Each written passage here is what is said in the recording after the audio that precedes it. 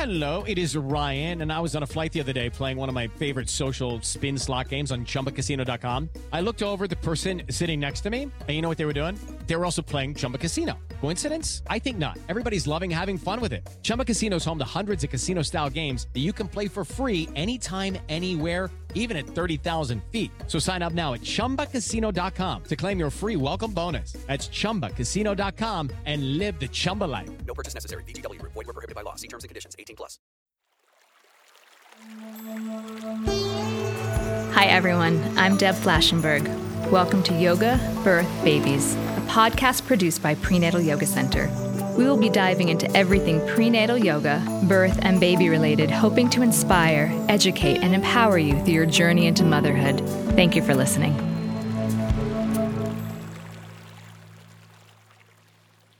For my yoga teacher friends who are interested in working with the pregnant population, Prenatal Yoga Center offers an 85-hour Yoga Alliance certified program based on our three-pronged theory of prenatal yoga: asana, education, and community. Once a year, we hold our 3-month immersion program in New York City. For those who cannot attend this training, Caprice and I are now traveling to different locations holding our training at hosting studios where we will spend 6 days working together, exploring and learning about prenatal yoga. This training consists of more than 50 hours working together. But we also created a whole membership website with more than 20 videos corresponding directly to the manual you will receive. For more information, check out our website at prenatalyogacenter.com. Hope to work with you soon. Take care. Hi everyone, I'm Deb Flashenberg and I'm your host for Yoga Birth Babies. Today we're going to talk about the umbilical cord, delayed cord clamping, cord blood banking, nuchal cord. What is it? Is it a concern? And we're speaking with Dr. Mark Sloan. Dr. Mark Sloan has been a pediatrician for more than 30 years. Trained at the University of Michigan, he practiced with Kaiser Permanente in Sacramento and Santa Rosa, California from 1982 to 2014, where he attended more than 2,500 births.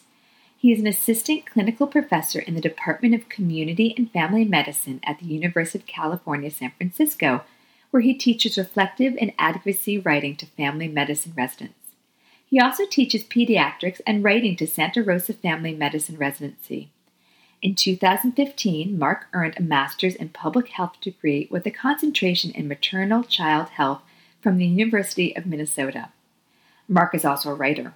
His book, Birthday, A Pediatrician Explores the Science, the History, and the Wonder of Childbirth, was praised by the Washington Post, the Journal of Midwifery and Women's Health, the New England Journal of Medicine, and the International Journal of Childbirth Education, among many other publications, and was a 2010 Northern California Book Awards finalist. Translated into Japanese as Baby Science, Birthday earned a top 10 science book of 2010 by the Japan Economics Times. Mark lives in Santa Rosa with Elizabeth, his wife of 31 years, and they have 2 grown children. I hope you enjoyed today's podcast. Hello, it is Ryan, and I was on a flight the other day playing one of my favorite social spin slot games on ChumbaCasino.com. I looked over at the person sitting next to me, and you know what they were doing? They were also playing Chumba Casino. Coincidence? I think not. Everybody's loving having fun with it. Chumba Casino is home to hundreds of casino-style games that you can play for free anytime, anywhere, even at 30,000 feet. So sign up now at ChumbaCasino.com to claim your free welcome bonus. That's ChumbaCasino.com and live the Chumba life. No purchase necessary. VGW. Void where prohibited by law. See terms and conditions. 18+. So I'm so glad to have you here tonight. Thank you so much. Now, should I call you Mark or Dr. Sloan? What do you prefer? Mark is fine. Okay, keep it casual. All right, so you've been a pediatrician for many, many years. Can you talk a little bit about your approach to pediatrics? Well, my approach to pediatrics has evolved over the years. I mean, I started out of training, being trained to take care of a lot of very sick kids. And over the course of being in primary care for 30 plus years, I came to realize that within broad limits, most kids are going to end up fine. You know, they're going to grow well. The parents are concerned about them. They care about them. They want the best for them. And so my approach over the years sort of shifted towards, well, how do I help people do what they want? How do I help them have their healthy child they're envisioning? And sometimes that involves some, adaptation of the regulations and rules and recommendations of some organizations. But yeah, so it's more over time I've found that I didn't have to be quite as rigid and dogmatic as I was when I was 30 years younger than I am now. So. I guess that's experience gives you just hindsight of how you feel you should practice best.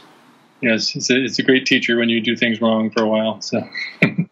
Yeah, so what drew you to exploring delayed cord clamping? Because I know you've written several articles. Well, I've written about it, and it's been picked up by several different articles. Mm-hmm. Well, I was actually in the course of writing my book, which is the title Birthday. A pediatrician explores the science, the history, and the wonder of childbirth. And that came out in 2009. And when I was researching that, I stumbled upon several things that I was surprised went against what I'd been taught. And one of the things about cord clamping I was taught was that, you just got that out of the way. You did the cord clamping and you were done with it, and there you go. But combining with that was a concern I had about iron deficiency, and then finding out that, and we can talk about that in more depth, with how early cord clamping actually promotes iron deficiency in kids, which can have adverse consequences for their neurodevelopment. So it's a combination of doing a lot of research about birth at the time, and then having some concerns about all the anemia I was seeing in my practice, and kind of coupling those two things together. Oh, interesting. Okay, so can you explain what is delayed cord clamping, and then what are the benefits of it? Well, start with some definitions. I mean, cord clamping is pretty obvious. That is applying a clamp, or in the old days, and in a lot of cultures still around the world, is a string or a rope of some kind tied to cut off the blood supply from the placenta to the newborn, and en route to cutting the cord and separating the mother from the baby. Now, the definitions of early versus delayed clamping are kind of fluid, but basically, if you've been to deliveries, you know that if somebody's practicing early clamping, they're just getting it done as quick as they can. And it's usually within 30 seconds, so it doesn't take very long for somebody to do that. Delayed cord clamping implies that you're waiting. Now, how long you're waiting is varies a lot depending on the study you're looking at. But in old days, they would wait basically just until the cord stopped the cord stopped pulsating, and that was about usually 3 to 5 minutes in that range. But by definition now, anything more than a minute is considered a delayed cord clamping, and most of the studies you look at, they usually are looking at 2 to 3 minutes. And what are some of the benefits for someone to ask their care provider to do delayed cord clamping?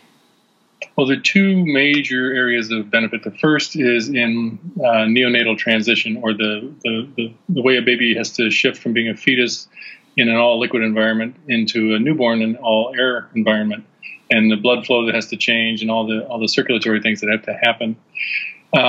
Before you start labor, half the baby's blood supply is in the placenta, half the fetus's blood supply is in the placenta. It's not in the baby, but it's circulating all the time. And then as labor starts, the process begins where the uterus contracts and presses, squeezes the placenta and forces more and more of that blood. That balance starts to shift into the fetus and out of the placenta. So before labor, there's half your blood is in the placenta. By the time the baby's born, there's still about 25 or 30% of the newborn's blood supply is still in the placenta. And so the process of transferring that blood from the placenta to the baby goes on until the cord stops pulsing, and that's your 2 to 3 minutes out. Mm-hmm. So the amount of blood that's in the placenta is exactly the amount of blood that's needed to inflate the lungs in the newborn so they can start breathing oxygen, to send blood to the kidneys and liver and other organs that were just kind of snoozing through pregnancy.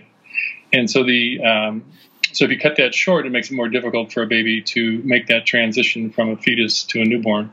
And sometimes that can result in respiratory difficulties and other problems right at birth. So that's one category. One part of it is the neonatal transition. The other is anemia, which we started to touch on. If you leave a third of a baby's blood supply in the placenta at birth when you cut the cord, you've now cheated them out of about 3 to 6 months worth of iron that is in that blood. And there are many, many neurodevelopmental tasks that have to happen in the first few months that require a lot of iron. You're making about 700 new neural connections every second as a newborn, and a lot of that requires iron. So what we're doing is we're sort of guaranteeing kids are going to be somewhat iron deficient, or quite a few kids are going to be iron deficient if we do that. And we know that iron deficiency and iron deficiency anemia have a lot of adverse effects on kids' neurodevelopment. But even just that little bit of 3 ounces of blood that didn't get to the baby can make a difference in terms of development overall. In what sense? So what are the detriments if they don't have it? Can you go, what kind of damage were you saying might happen? Well, it's subtle. It's there was a study from Sweden just a couple of years ago, I think, where they looked at kids who they basically randomized children. Half the group got delayed cord clamping, half the group got early cord clamping.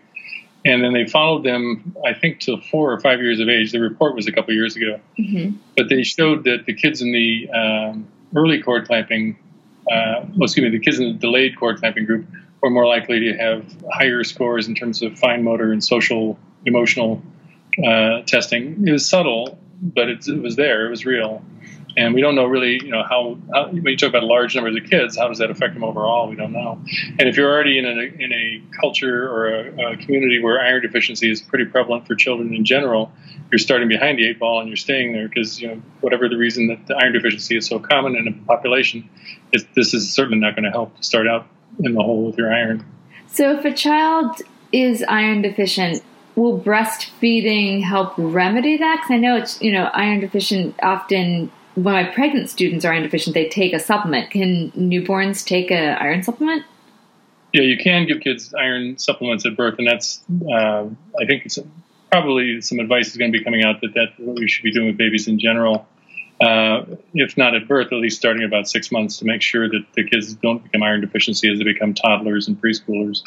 But the breastfeeding by itself isn't going to remedy it because although there's iron in breast milk, there's a relatively low amount. It's very well absorbed, but it's not enough to repair what you didn't get. Mm-hmm. And the reason the breast milk isn't overflowing with iron is because a mother has her own needs after birth. With blood loss and things, she has to recreate her own blood. So I think nature expected that you were going to get that iron supply from the placental transfer with delayed clamping, and we're cutting that short with the early clamping. I'm going to totally throw out something we hadn't even talked about, but one of the podcasts I recently did was about placental encapsulation. And one of the benefits the woman was saying who did this, the placenta medicine, was that it's pretty high in iron. Now, would that be something that could help support more iron in the breast milk? I don't know if you even know this. I'm just kind of trying to connect some of the dots in my mind. So if breast milk doesn't have a lot, would taking the placenta help? I don't think there's any studies to tell you for sure whether that would work or not. It would help with iron, but I am not familiar with that. How long a time are you giving the mother is taking the mother's taking the placenta. Oh, no, that probably would not make that much difference. Yeah. Okay. Just wondering. I was just kind of connecting some of the thoughts from one conversation to another. So what were some of the reasons that it became customary to clamp the cord right after birth? Well, the big change came in the middle of the 20th century, but the first reference to early cord clamping is from the 1600s, actually, in England. And that's about the time that male midwives started to take over a lot of at least the more wealthy folks, their birthing suites. And along with them came the flat on the back birthing and the forceps and then early cord clamping. It was just getting, like I said earlier, just getting the job done and getting the baby delivered and out of there. But the big push came in the middle of the 20th century, usually around 1960, I think is the date people cite. And that's when it was thought that if you did 3 things at the time of birth to help prevent postpartum hemorrhage, if you cut the cord early and you put some traction on the cord, so you pulled on it a little bit, and at the same time you gave the mother a dose of a medicine like Pitocin to help hasten the delivery of the placenta, that would help to prevent postpartum hemorrhage. And it turned out, it was shown, it took a long time, but it was shown that early cord clamping had nothing to do with postpartum hemorrhage. But by that time, it was so entrenched in OB toolboxes everywhere that it was just, when I started my training, I never gave it any thought. That's just what you did. And it took a long time for people to realize that this might actually be detrimental to babies, not just a neutral thing to do, but might actually harm them. It is Ryan here, and I have a question for you. What do you do when you win?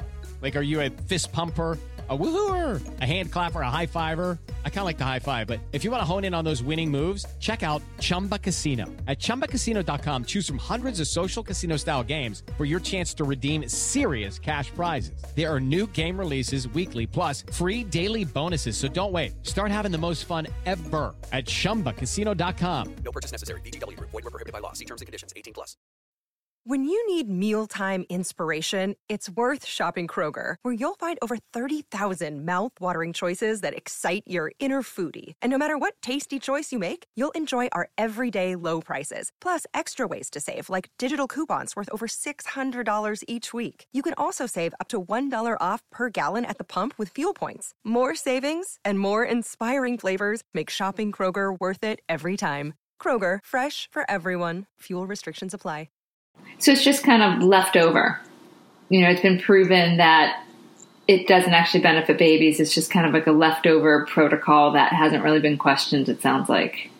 Yeah, it's true. It's just become a habit that's hard for people to break. But it's an odd thing in medicine because it's not that you're talking about something. I mean, you're talking about hanging on to an intervention, which is early cord clamping, that doesn't do any. That's been shown to not benefit either the mother or the baby at all, and may in fact be harming the baby. So in other words, if you're going to keep doing early cord clamping with the way the evidence is, then basically you're saying, well, I'm not going to give up a useless procedure unless I have a darn good reason for doing it. So it's kind of an odd thing to see, but yeah, it's habit. But again, switching from early cord clamping to delayed cord clamping is not like switching how you transplant hearts. I mean, you don't have to retrain everyone. You don't have to get a whole new set of equipment. You're basically just waiting, and there's lots of things you can do while you wait for that minute or two. So I honestly don't understand the reluctance of some providers to not switch to delayed clamping. Yeah, it's really not a tremendous amount of time. I've had some students say their care providers prefer to milk the cord instead of waiting for it to stop pulsing on its own and then clamping. Have you heard of that, or what are your thoughts on that? Yeah, well, cord milking is if the OB or the midwife grabs the cord as close to the placenta as possible and then starts to squeeze the cord and strip the blood towards the baby that way. And what you're doing then is emptying the blood that's in the cord, that particular dose of blood, into the baby very quickly. Studies have shown that's about halfway between early clamping and delayed clamping. It's not equivalent to delayed clamping. Yeah, because you're not getting the blood in the placenta, right? Pardon me? Because then you're not getting the blood that's in the placenta. You're squeezing what's that moment in the cord, but then it's going to refill again from the placenta. Right. So you can accomplish the same thing by waiting, or you can accomplish better outcomes by waiting. So if you're really in a hurry, I guess you could stripping the cord is better than nothing, but it's better than early cord clamping. Let's put it that way. All right. But it's meeting in the middle. Hard. Yeah, as a routine practice, it's kind of hard to justify. If you're going to, might as well just wait a minute and be done with it. Would there be any circumstances where it's not advisable to have delayed cord clamping? No, well, there are certain resuscitation scenarios where it might be, if you got a really sick baby, it might be better to get the baby out of there. But then you have to think, when I did a lot of neonatal intensive care unit work over the years, and one of the first things we would do when we had a very sick baby is to get them over to the NICU, and then they're usually going to need a bolus of fluid. They're going to need some IV fluids and probably a blood transfusion. And here we are cutting off their blood supply from their own blood supply from the placenta in order to give them somebody else's blood when they get over to the nursery. So that was another it's kind of when we really sat and thought about it, it made more sense. You can always give a baby oxygen during resuscitation, but let them get the blood they need because that's what they need, to keep their blood pressure up and to fight whatever's going on. So I think more and more they're starting to develop tables that allow a baby to be resuscitated, whatever the pediatrician has to do while the baby's still attached to the cord and the placenta hasn't yet delivered. So it's a little tight area to work in, which, as the mother's giving birth, which is why I think a lot of people have been leery of doing it. But I think the best thing is to let that transfusion happen. They have shown big benefits to preemies when sick premature babies do very well with delayed clamping, and so. But it flies in the face of everything I was taught when I started out.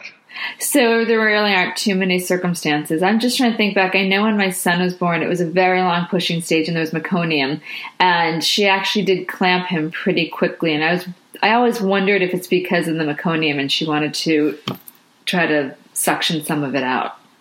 Right. If you're not set up to be able to suction the meconium on the perineum, right as the birth is happening, then you're better off clamping and sending the baby over to the resuscitation table where a pediatrician has more room to work. Yeah, a lot of people have to get resuscitated. Yeah, that's probably what was going on. They're trying to get the meconium before the baby had a chance to inhale it. Yeah. But again, that is, as they refine these tables and things they can do for resuscitation, it seems more like that you'd be able to do that at the perineum rather than having to take the baby away so quickly. But again, I wouldn't second guess somebody who's doing that myself, because I've been in that situation where sometimes you just got to run. Yeah. But that's in healthy births. I can't think of any reason why you couldn't do it. Well, I've had some students that seem pretty torn between delayed cord clamping and then cord banking. What are some of your thoughts on that? They're compatible in that if you wait 1 minute after the baby's born, you've got about 90% of that transfusion happening from the placenta into the baby. The baby's blood supply is coming in pretty well, and there's still enough left to do cord clamping or cord banking. Now, the whole issue of cord banking is another issue because there's the issue of private cord banks that really are trying to sell the idea of cord banking be what you need to do to protect your baby from cancer and things later on. And there are a lot of problems with that. And that, first of all, the chances of ever needing that blood have been estimated somewhere between 1 in 2,000 and 1 in 200,000. So that means that virtually all the samples that are collecting there are probably never going to be used, and they could have been sent to a public bank, just like blood transfusion when people donate blood. If you donate that, if you're going to do that, if you donate it to a public bank, it's available for your kid and everybody else's kid if they need it later on. But there's a couple other problems with it. I don't know how much depth you want to go into with that, but I've had people ask me, and it's a topic I tend not to think too much. I haven't really jumped into it. So let's make this all about the umbilical cords. Let's talk about because we're going to talk about nuchal cords soon. So yeah, let's talk about some cord banking. Let's open it up. So I'd love to hear your thoughts. If you think of it, everybody's familiar with blood banks, where you go to donate blood. So if you were to donate blood for your own use in case you need it later, you're probably not going to need it later. If you do, it may go bad by the time you actually needed it.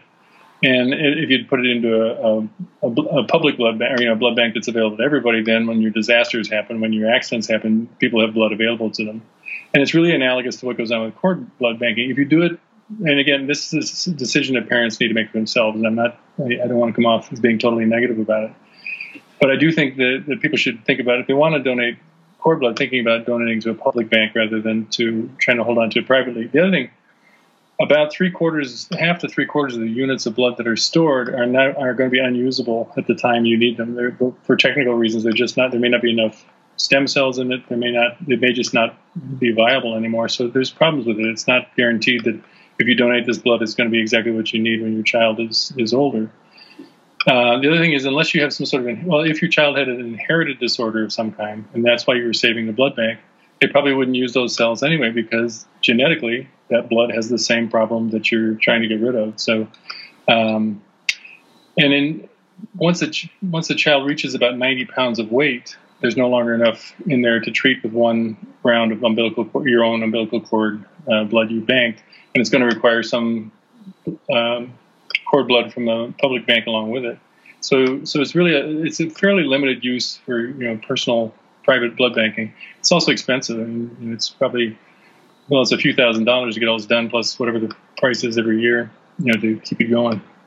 So again, that's me. I think public banking is a better way to go, and I'm probably going to get a lot of kind of hate mail, but that's okay. That's totally fine. I just think it's important to hear, because I've had that's been my take on it, but not as a medical professional. When I say it, I feel like people don't necessarily hear what I'm saying. So I'm glad to hear your thoughts on it, because we are quite aligned with that. Another way to look at this, where the logic kind of fails, is you're hanging out of these stem cells in case your child ever needs them, but when your child needs them is now. So I'd rather have you give the stem cells by virtue of delayed cord clamping, give the stem cells to the child, rather than set aside this bunch of stem cells that maybe they're going to need later on. But so I think it just doesn't make sense to me that you'd save the very thing that your baby needs for neurodevelopment and everything else at birth for later use for some disease that probably you're never going to need. It's a great argument to not cord bank. And again, I'm probably going to get the hate mail now too. But I looking at it as like every parent wants the best for their child. And if science has shown getting the cord blood when they're born is a definite, as opposed to hold on for a maybe possibility. It just seems logical. So I like that. Well, the most common one you hear about is leukemia. What if my child gets leukemia? Well, first of all, childhood leukemia is very treatable now. Almost all cases, I shouldn't say almost all cases, but 90% plus of the kids are curable, but they're curable with conventional chemotherapy. They never need that kind of stem cell transplant. So it's really, there's I forget where it is now. I apologize. I can get that information to you, but there's a checklist of things people should be asking their blood bank, their umbilical cord bank, about how this is going to be used and what have they even used these before? Because many of these banks have never had to release them or have released very few of them. Really? Because interesting. Yeah. I'm going to switch subjects a little. So years ago, I wrote a blog about nuchal cord, and I still receive, I've had well over 100 comments about this. And I found one of my friends that is a midwife out in Portland, she sent me an article that a doctor wrote about that the nuchal cord doesn't actually strangle the baby because they're not actually breathing air yet through their lungs. And when I posted that, and again, it seemed like it made sense because he was really coming at it, explaining the cord.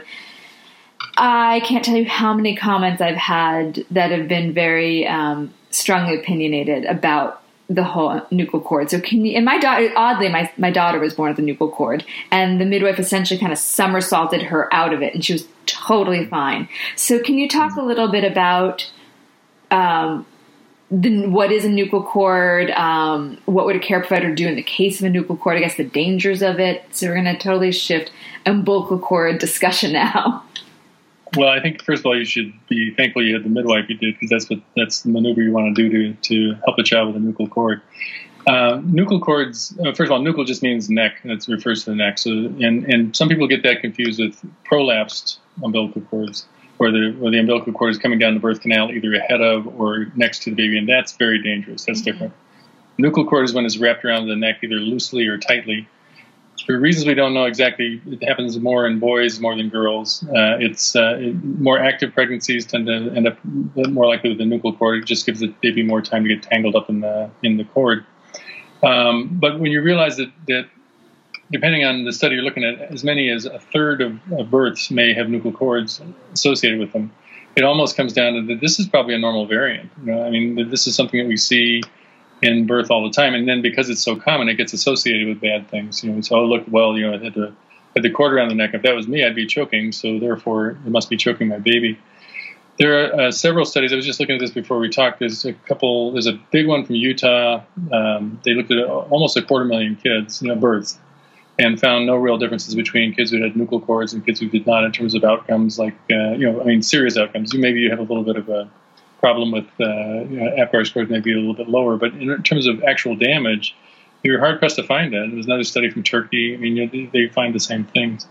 So one of the reasons it gets associated so much is that when bad things happen at a birth, people remember that nuchal cord. Oh yeah, it was the nuchal cord. That's where this all started. And it's similar to how even when I started back in the 70s. It was assumed that any case of cerebral palsy was a result of a botched delivery. The obstetrician did something wrong, and that's why my baby has cerebral palsy. Well, now we know that a lot of the time, the damage happened well before birth. The baby had a stroke in utero or something that weakened them. And as you know, a fetus has to participate in the birth, has to help push to get out. But if the baby's weak, then you're going to have a difficult delivery. So that makes it look like the cerebral palsy came from the difficult delivery, but actually the difficult delivery was the result of the thing that caused the cerebral palsy. Well, it's similar with nuchal cords. If you're going to see a third of babies with nuchal cords, and this baby had a bad outcome, ended up very sick in the nursery, and we all remember that nuchal cord, it gets guilt by association, really. But this ties into the delayed cord clamping a little bit, because even if a baby does have a tight enough nuchal cord, that it cuts down the blood flow to the baby, and as a result, then you have a baby who's got too much acid in the blood or something at birth. If you let the baby have the delayed cord clamping, that allows the placental circulation time to straighten things out, to fix the acid problems, to get the oxygen level back up again and stuff. So by cutting the umbilical cord or the nuchal cord, you may actually be making things worse doing that than if you just left it alone. But it's another one of these techniques that's been around forever, and people just get used to doing it. But I think the maneuver you talk about, the somersault maneuver, is really if you can do it, it's the best way to do it. It just, I mean, you look it up on Google or YouTube, you'll see it's kind of nifty how it works. And they just literally, so either, depending on the angle, either somersault or they limbo, one of the two. But yeah, my husband said she literally just somersaulted her out, because obviously I couldn't see it really.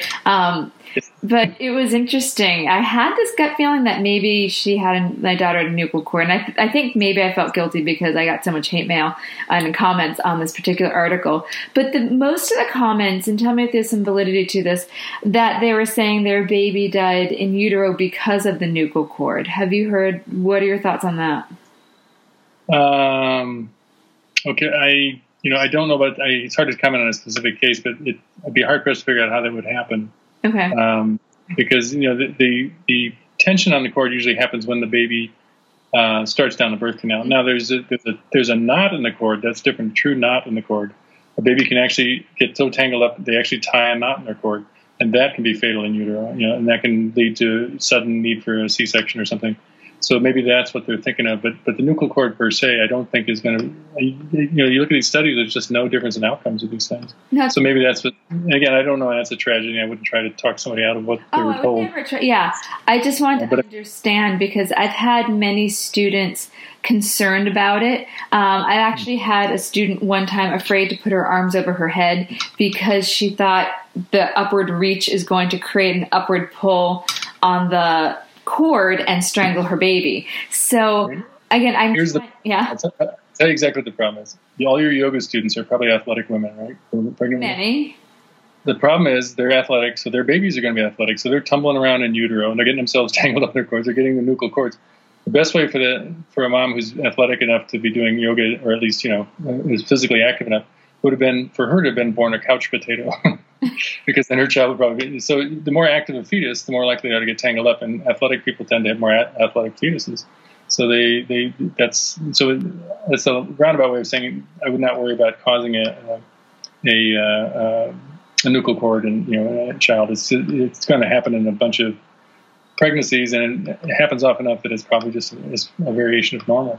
It's time for today's Lucky Land horoscope with Victoria Cash. Life's gotten mundane, so shake up the daily routine and be adventurous with a trip to Lucky Land. You know what they say, your chance to win starts with a spin. So go to LuckyLandSlots.com to play over 100 social casino-style games for free for your chance to redeem some serious prizes. Get lucky today at LuckyLandSlots.com. Available to players in the U.S., excluding Washington and Michigan. No purchase necessary. VGW Group. Void where prohibited by law. 18+. Terms and conditions apply. Okay, because I read about a third of births have a nuchal cord, so that's a lot. So if a third are there and babies are turning out fine, then we should probably take some of the concern away. Well, again, if you look at studies, they've looked at this and they can't find any differences between the nuchal cord kids and the no nuchal cord kids in terms of bad outcomes. It's just not there. Yeah. So I think if nothing else out of this talk we're having, if it just got people to not worry too much about the nuchal cord. And think of the guilt by association thing. Is that if something happens commonly, and then something bad happens, we're going to blame the thing that happens commonly that may have caused it. But the nuchal cord is just kind of along for the ride. It's not really causing the problem. Okay. And I would be real careful with parents, the folks thinking about this, to not confuse prolapsed umbilical cords and true knots in the umbilical cord with the nuchal cord, which just means it's looped around the neck. Right. Yeah, I've actually seen cords born with babies born with a knot, and it must have been a loose knot because the baby was born fine. Yeah, that's always scary when we see that finally. We realize, the parent doesn't realize how lucky they are, but we realize it, is that probably this child was very active. And what causes the cord to lengthen is tugging on the cord, basically, the fetus moving around, and that causes the cord to lengthen. It makes it easier for you to get a knot in the cord, but it also makes it easier to have a long enough cord that by the time the baby will be born before the knot got tight enough to really cause any trouble. Yeah, that is scary when that happens.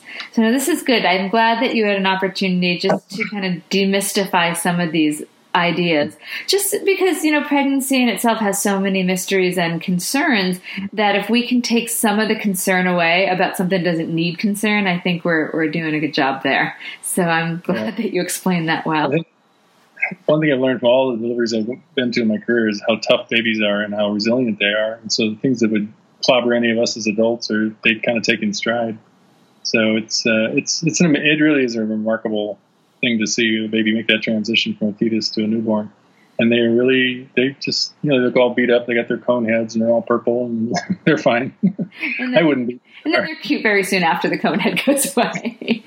Well, you waited to take the pictures.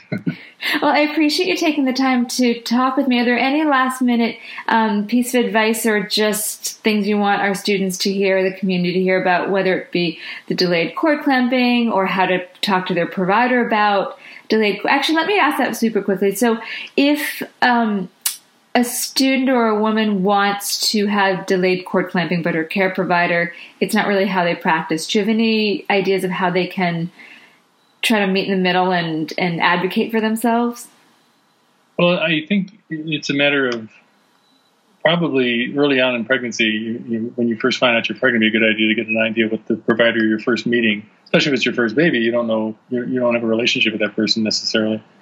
And if it's really something you feel strongly about and they're not going to do it, really the only thing that's going to change the cord clamping practices in the country, I think, is people voting with their feet. Basically just not going to people who are not going to do that. If you already have an established relationship with a provider, I think if you talk to them, I really find it hard to believe that if someone said to me, could you just wait a minute after the baby's born so that we can get that they would have a hard time with that. But there are people who do. Mm-hmm. And I think then it's a matter of you probably don't have a very good relationship with that person. So, you might want to consider talking to one of their partners or talking to someone else. Because there's no justification for doing early clamping anymore. It's funny. I've done, I think now at 25 interviews, and more than half, it comes back to carefully choosing your care provider and making sure that what's important to you is how the care provider is going to support them. It just seems like that is the first step in assuring the best you can that the mom's going to have the birth that she wants. And you want to set out early on and decide what's important to you, because there's certain things that you don't care that much. No, every woman has things she cares greatly about, and others it's okay, whatever. Mm-hmm. And I think that you want to develop a caring relationship, a relationship you can trust with your OB provider. So meeting early on, it's the same thing people go through choosing a pediatrician. I just tell them, look, first of all, talk to your friends. Who do they like? If they're your friends and they like this pediatrician, odds are you're probably going to think they're okay at least. But then meeting for a prenatal visit, to talk it over with how does he feel about vaccines? How does he feel about antibiotics? How does he feel about whatever? And just kind of feeling out the practice style of that person, just seeing if you click. The same thing is true with, obviously with a prenatal provider and an OB provider. And then a lot of times the problem is the person you have bonded with is not the person who's there when you have your baby because of shifts and things. So that's why you want to get an idea of a practice, what their philosophy is on this kind of stuff, rather than maybe just an individual. But the last thing you want to do is get in battles right at the end there. So even as you're coming in labor, I would make it clear, probably the people who are best to let know about that is the nurses, because they're the ones who are really going to remind the OB or remind the midwife. Most midwives don't need reminding about that, but that this is important to you. And same with cord blood clamping, banking. If you're going to do that, you best let people know ahead of time that you want to do that, rather than just kind of have it come up as you're about to have a baby. Because then you're pushing. Don't forget about the cord banking. Maybe a little late by then if they're not prepared for it. So I hope that's kind of a long-winded answer, but I think it's the same way you pick anybody who's going to take care of your health or your child's health. Is you just got to feel comfortable with them and philosophically in sync, and not, because I see it so often that someone comes with a list to the labor and delivery, and they haven't thrashed these things out already with not thrashed, but they haven't worked it out with the care provider in terms of how are these things going to be handled. Mm-hmm. I remember once a mother having a big, insisting that she was not going to have an enema and labor and delivery, and the nurse looked at her and said, "We haven't done that in 10 years." But that was a big thing. She'd never talked to anybody ahead of time about it, and it could have avoided a lot of anxiety for her. So that's kind of it. You got to just talk and communicate. That's the important part. Wonderful. And I do want to compliment all your work you're doing with yoga, because I think that's a wonderful thing for pregnant women. And I think, and you're a doula as well, is it right? Yeah, I don't practice as much anymore because my kids are pretty small. I just found being on call and dropping everything and running was not ideal. But yeah, I was a doula for about 10 and a half years. I attended, I think my final number was like 103 or 104 births. And I'm also a Lamaze teacher. So I'm certainly in the birth world and advocate women trying to have the birth that they want. an empowered, informed choice. Let me get this straight. You're blaming your children for this? I am blaming my children for not being a doula. I guess I should blame my husband because he's the one that can't drop his job and run to my kids. No, my daughter's a doula over in Sacramento, and so I know this that life very well. So yeah, it's a hard. But I mean, if we're talking about things in general, I think having a doula for your labor is a great thing, and there's lots, and there's studies that have shown that much better pregnancy outcomes and labor and delivery outcomes with when there's a birth companion or a trained birth companion, a doula. It's funny, at my own births, even, as a doula, my husband wanted us to have a doula because he didn't want me to be in that thinking mind. And I agree. I feel like having someone other than the care provider and the partner, having someone that cannot be as emotionally involved, I think it's a great thing. And I was very proud to serve in that role for many years. Now, when we had our kids back in 1991, doulas were not heard of where I was, and the whole thrust then was to have the dads be the partners. Well, I hate to indict my entire gender, but we don't have a patch of our brains grooved towards childbirth. We're basically, the fears, you look at the studies of men and the fears they have during labor is that either my beloved or my baby's going to die, one of the two, or am I going to faint? Am I going to look stupid? It's we're better, and there's a reason they used to send them off to boil water and get sheets, give us something to do. Yeah. So, but the men have their own concerns they got to deal with, or the partners. They shouldn't limit it to men. And I think that's why somebody who's been down this path before, who's a doula, is a great way to go. Yeah, I definitely think when I was an active doula and I'd arrive at the births, I'd always say it was the partners that were more happy to see me, I think, than the moms. Because even though they knew, I'd be your support, all of a sudden the weight and the responsibility was taken off the partners. And they're like, great, I could just be the loved one to the mama in labor, and Deb can try to, orchestrate everything else. I would have loved that, just to be the back rubber and the hand holder, and it didn't help that I was on call the night before and I fell sound asleep when I was supposed to be coaching. Yeah, I think that probably didn't go over so well. Well, I want to put out, thank you so much for speaking with me. And I want to put on our show notes how people can find your book, where they can find your information. So let's make sure that you and I coordinate. So I've got your social media, your book, which sounds wonderful. And when I grabbed your bio, I'm like, oh, I can't believe I didn't read this, and we could have had even more to talk about. It sounds like a great book. Is there any last minute thing you want to say? You don't have to. I think I've said everything. Yeah. It's been a lot of fun talking to you. Thank you so much for your time, and I'll let you know when this comes out. And for our listeners, thanks for coming on this ride for us and talking about basically everything that had to do with the umbilical cord. I hope everyone learned a lot, and now you have some more information to talk to your care provider about. And always, if you enjoyed this, please go to iTunes or Stitcher and rate and review us, and keep coming back and listening to more. All right, Mark, thank you so much. I hope you have a great night. You're welcome, Deb. Thanks for inviting me. Right, take care. Bye. Bye. This has been an episode of Yoga Birth Babies, produced by Prenatal Yoga Center. You can catch us on Facebook, Twitter, Instagram, and Periscope. I'm Deb Flashenberg. Thanks for listening. Lucky Land Casino, asking people, what's the weirdest place you've gotten lucky? Lucky? In line at the deli, I guess? Aha, in my dentist's office. More than once, actually. Do I have to say? Yes, you do. In the car before my kids' PTA meeting. Really? Yes. Excuse me, what's the weirdest place you've gotten lucky? I never win and tell. Well, there you have it. You can get lucky anywhere, playing at LuckyLandSlots.com. Play for free right now. Are you feeling lucky? No purchase necessary. Void where prohibited by law. 18+. Terms and conditions apply. See website for details.